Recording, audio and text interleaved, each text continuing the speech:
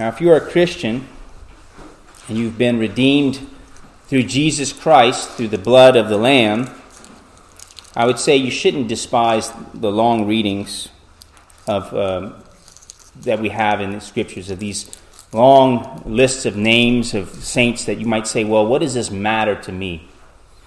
What does this long genealogy matter to me? Well, one day, you might want your name in a particular list, wouldn't you? There's a book of life.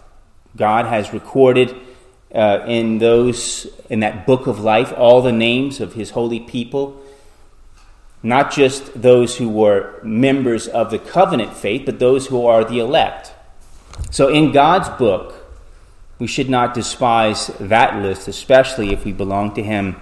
If you want to read more about that book of life, you can look later, not now, but look later at Revelation 20, 11 through 15. This book written to Nehemiah was a book that mentions many of God's great blessings given to the people during the days of Nehemiah. God's hand of favor was upon Nehemiah as he went before King Artaxerxes.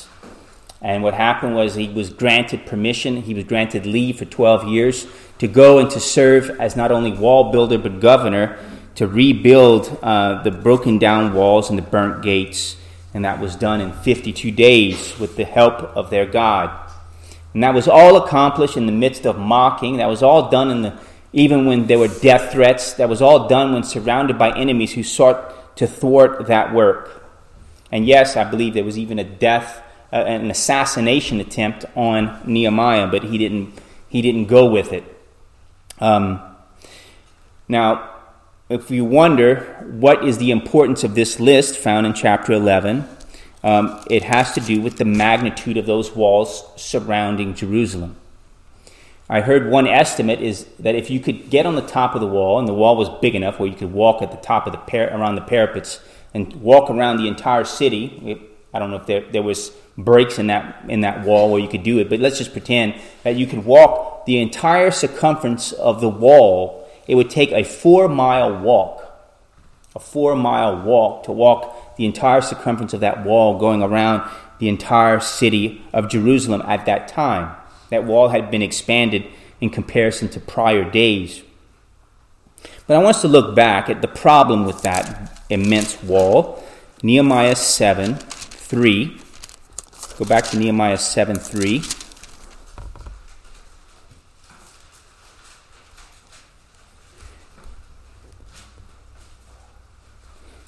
Toward the middle of verse 3, it says, Nehemiah, he mentioned the necessity to appoint guards from the inhabitants of Jerusalem, each at his post, and each in front of his own house.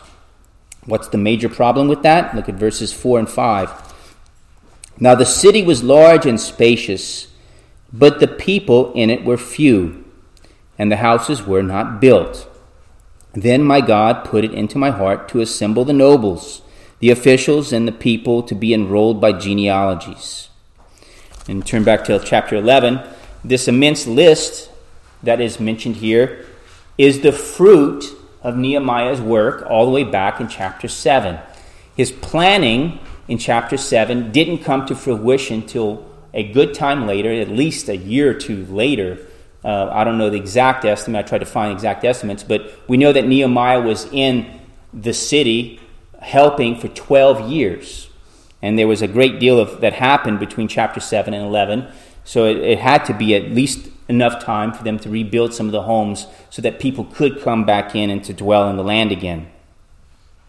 Now, if we're going to apply today's text to our lives, we have to realize that the Old Testament church during this time was Judah and Israel. Now, we don't believe that the church began with the Christ and the apostles. This was the Old Testament church. So we'll look at some of the things concerning this particular text and how it applies to us in the modern day church. And the main focus that we're going to see in today's text is that God has ordained a division and a unity of labor. A division and a unity of labor in the church.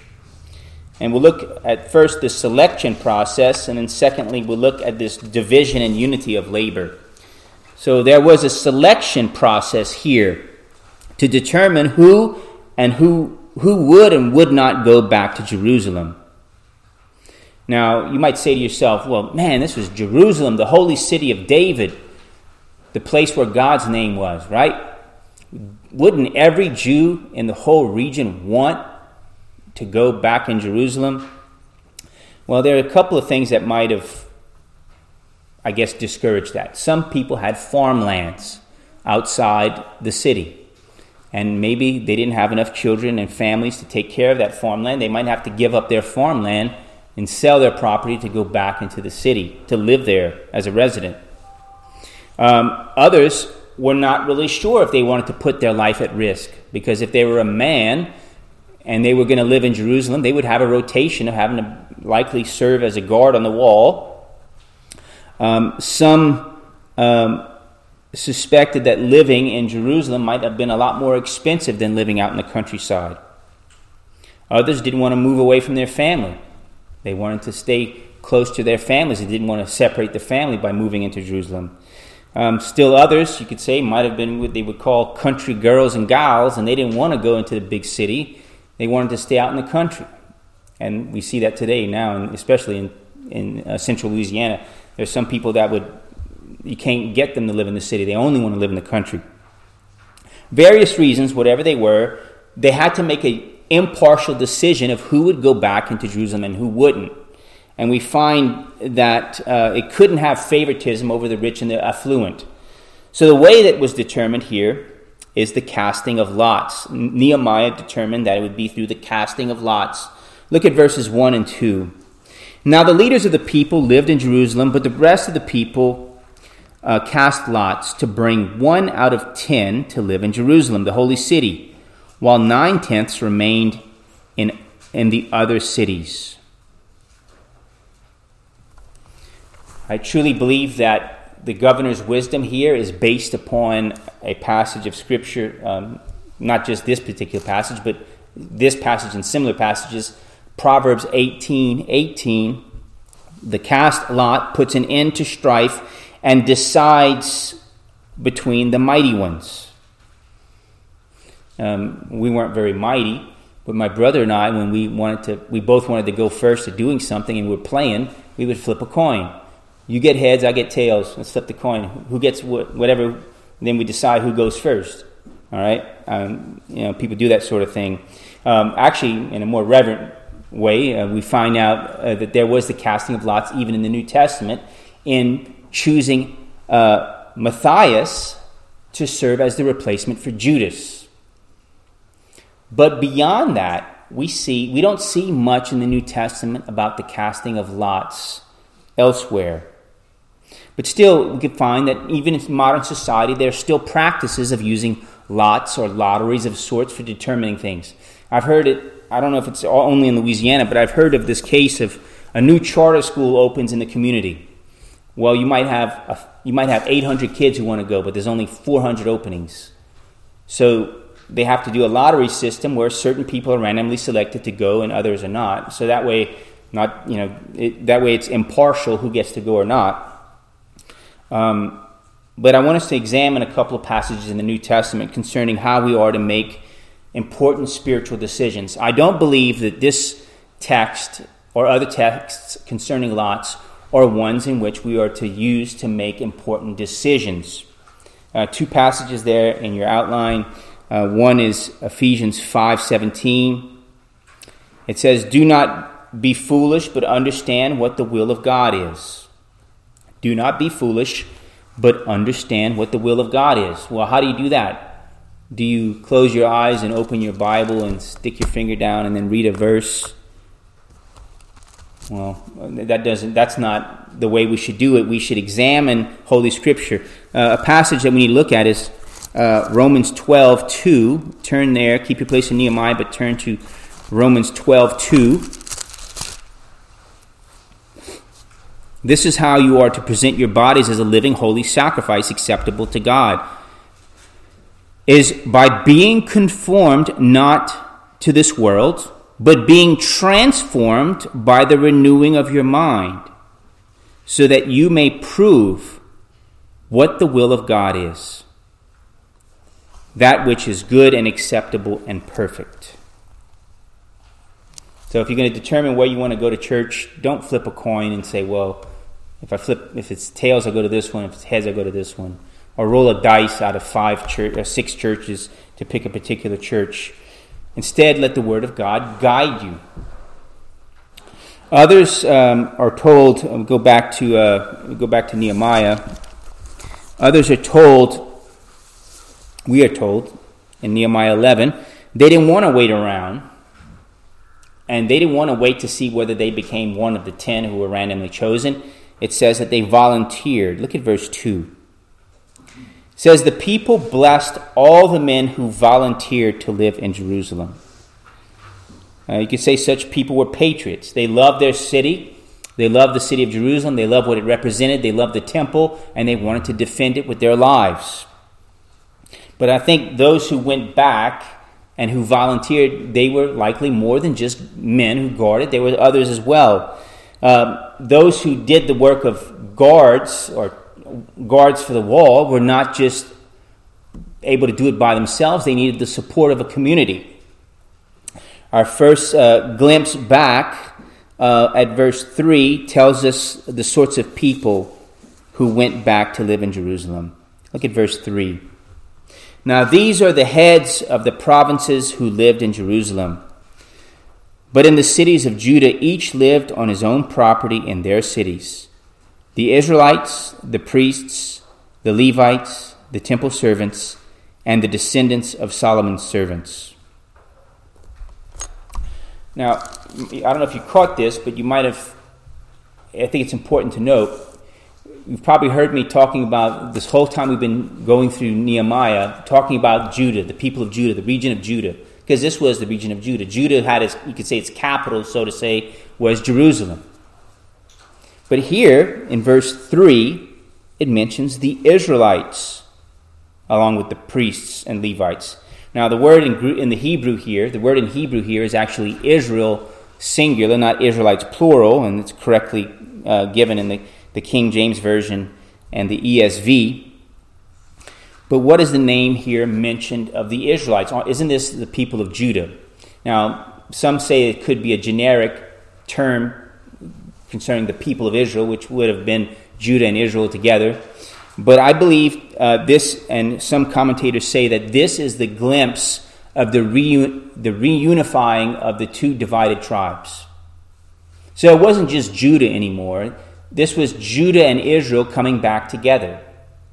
They had been separated after the judgment of, you could say, and we for surely would say it's a judgment, of Rehoboam, the son of Solomon. Remember, he didn't want to listen to the wise men that his father used, the wise elders who guided his father. See, Solomon wasn't wise because only himself. He was wise because he also had the counsel of a large number of wise elders of the people. But his son listened to some foolish young people and caused a division of the kingdom into the Israel in the northern kingdom and Judah in the southern kingdom. But here we have a glimpse of Israel coming back in, and the tribes are becoming intermingled again. When you look in the New Testament and Christ comes on the scene, there's no longer Israel and Judah. It's just the people of God, the Israelites. They're really no longer divided any longer. Our second main point is the division and unity of labor. Today's text mentions an immense number of people of every class and occupation. It mentions that there was this great division of labor in this Old Testament church at this time. There were the heads of rulers of the provinces, you could say the nobles, the priests, the Levites and their overseers, the temple servants, the valiant warriors and their overseers, the guards, the gatekeepers, the singers and song leaders. It mentions in verse 16, there were those who took care of the outside of the temple. You could say they did the renovation and the upkeep of the outside of the temple. And there were those in charge inside and outside, those in charge of the outside of the house of God, verse 16. Those for the worship inside. Now, for any society or for any city to function, it couldn't just be what's mentioned here. It was even more. There had to be bakers and shop owners and blacksmiths and leather workers and weavers and tailors, carpenters, all sorts of people to help with the work and the establishment and the running of a city. It was a great division of labor. So all these people from every class and occupation all came together with this division of labor to support the city. But they had a unity of purpose. Their unity of purpose was to make Jerusalem magnificent again, to bring back the glory of God, to have the worship of God established again, and peace and security from their enemies. Now, the New Testament as well talks about a division of labors, but especially in the sense of directed through the ordination of officers. Let's look at Ephesians 4:10 and following. Ephesians 4:10 and following.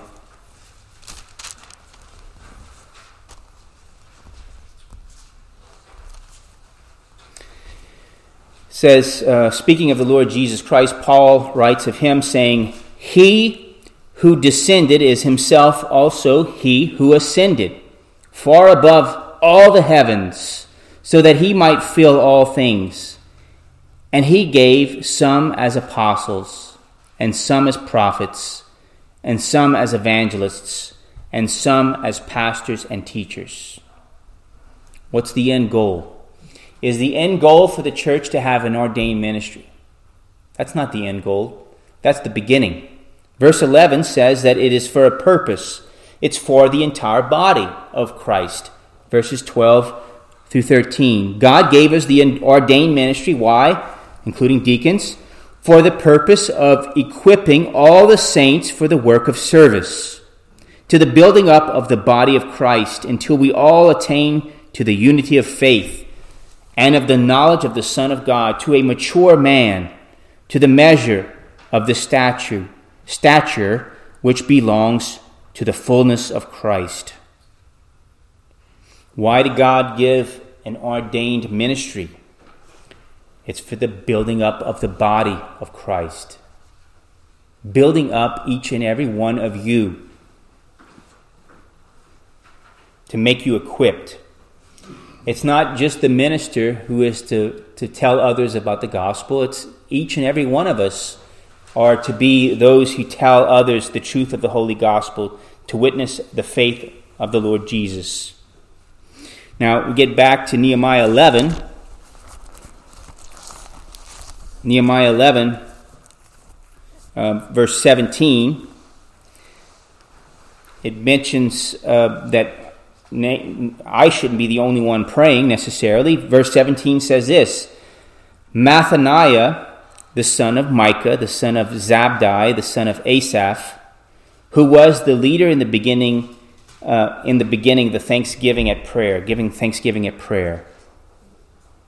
So he wasn't the one praying, he was the one leading in the praying of thanksgiving. So when you have to remember this, when we have a church service and I pray a congregational prayer, I'm not praying for you all. I'm leading in prayer, and we're praying together. Just as Mathaniah was not the one praying, the whole people of God were praying, but they were praying together. He was leading in prayer. Now, if you look at today's text in verse 22, I was a little dumbfounded at first when I read this, because when it mentions a king making a commandment concerning the singers and the leaders of song. And I thought to myself, well, the only king that I can know of at this point in history was King Artaxerxes. He's the only king really at this point. And what in the world is King Artaxerxes having to do with song leaders in Jerusalem? Look at verse 22. It says, "From the sons of Asaph, who were the singers for the service of the house of God, there was a commandment from the king concerning them." and a firm regulation for the song leaders day by day. What does the Persian emperor have to do with the song leaders in Jerusalem? What in the world does he care for that about? Well, to find out, you have to go to the chapter that built up to this. Remember, Ezra builds up to what happened in Nehemiah. Let's look at Ezra. Just go over one book prior, Ezra 6.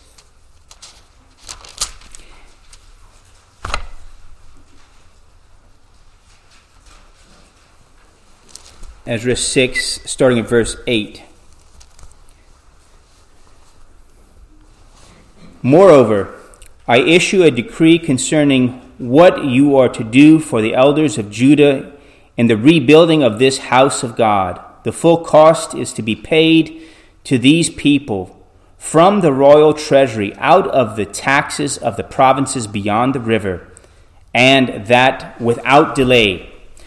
Whatever is needed, both young bulls, rams, and lambs for burnt offerings to the God of heaven, and wheat, salt, wine, and anointing oil, as the priests in Jerusalem request, it is to be given to them daily, without fail, that they may offer acceptable sacrifices to the God of heaven and pray for the life of the king and his sons. And I issue a decree that any man who violates this edict, a timber shall be drawn from his house, and he shall be impaled on it, and his house shall be made a refuse heap on account of this. May the God who has caused his name to dwell there overthrow any king or people who attempts to change it, so as to destroy this house of God in Jerusalem. I, Darius, have issued this decree. Let it be called out with all diligence. Let it be carried out with all diligence.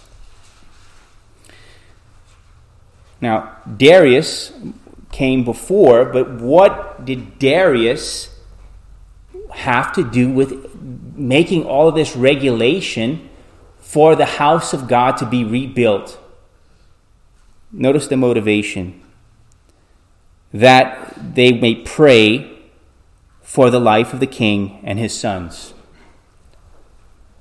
Darius was concerned about prayer of the people of God there in Israel, because he knew that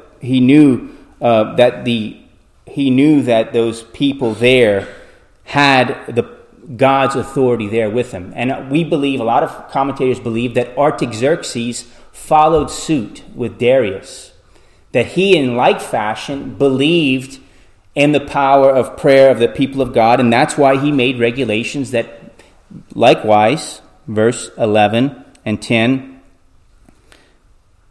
verse 10, that prayer for the life of the king and his sons may be made there in Jerusalem. Now, this might be reminiscent. I don't know if you know the history behind this, but in the setting up of monasteries, a lot of the kings in the medieval era, they had made laws and regulations in support of monasteries. Why? To set aside these marathon people to pray, marathon runners of prayer, to pray for the life of the king and his family. It's kind of the same thing here. But Ezra endorses this in the book of Ezra. And if you really look carefully at Nehemiah endorses it as well. So God used a pagan king who believes in the power of prayer of the people of Jerusalem to reestablish and rebuild Jerusalem. Now, I haven't mentioned this yet in going through this entire book, but there's something absolutely important. The calling of Jesus Christ is rooted in the rebuilding of Jerusalem.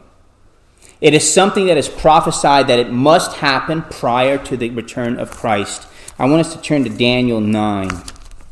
Daniel 9. And I hope you'll see that the great importance of this. Daniel 9, 24 and following.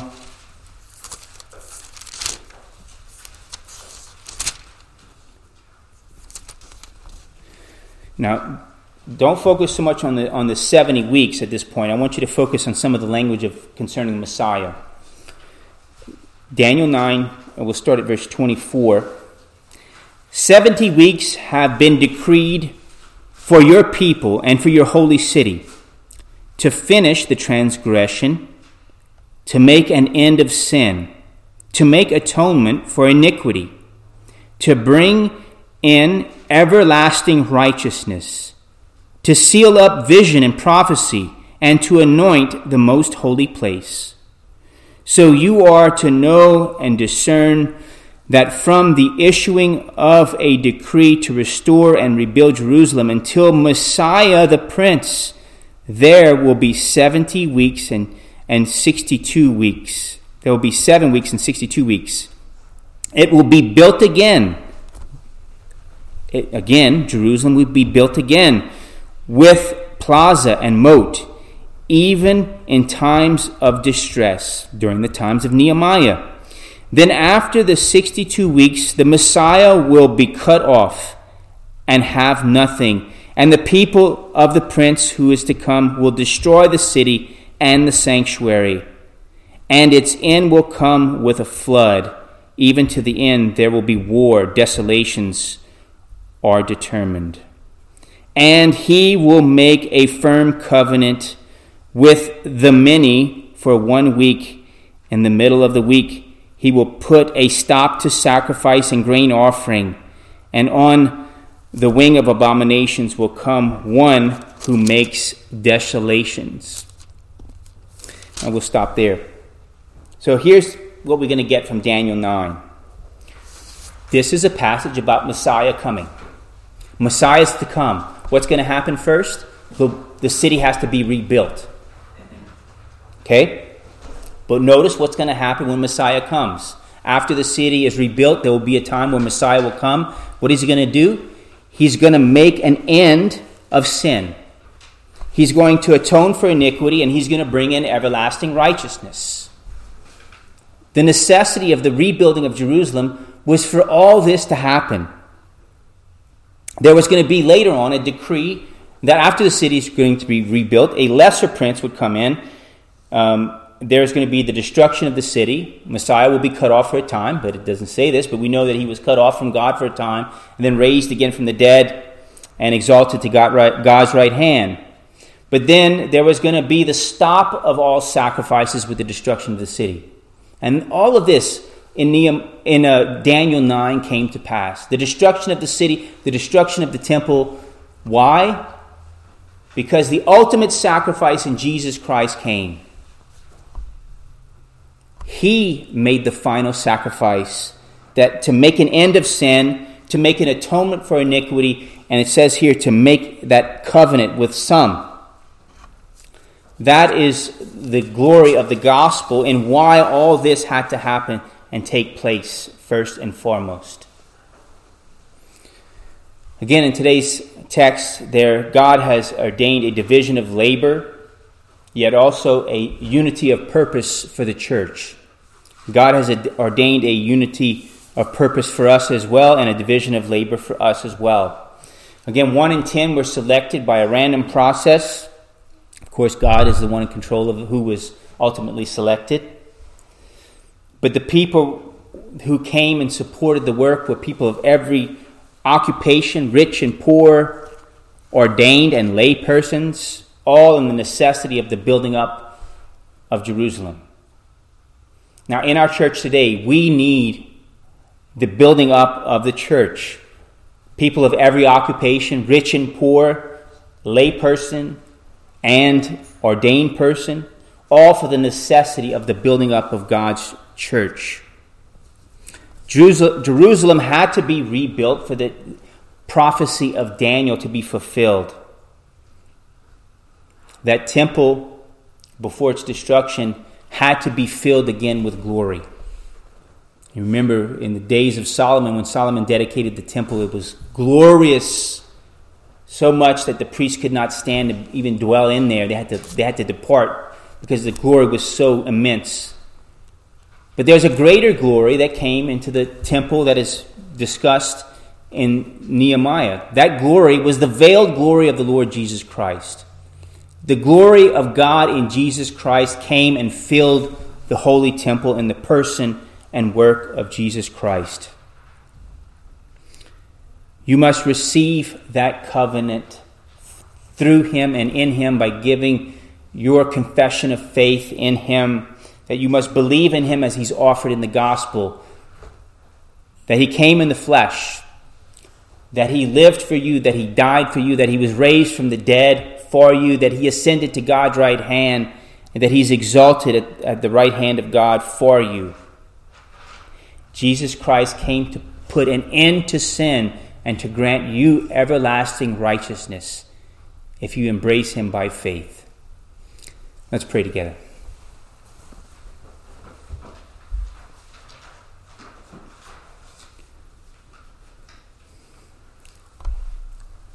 Our beloved Lord, we do pray that the people who hear this message, and each one gathered here especially, we ask, O Father, that you would help them to embrace Jesus Christ as he's offered in the Holy Gospel.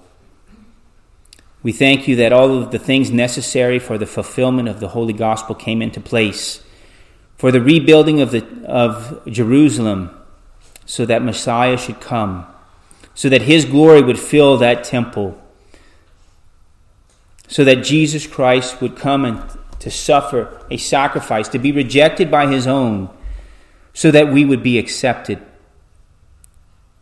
Forgive us of our sins, O Lord, and we pray that you would help us to embrace Jesus Christ as he is offered to us in the Holy Gospel.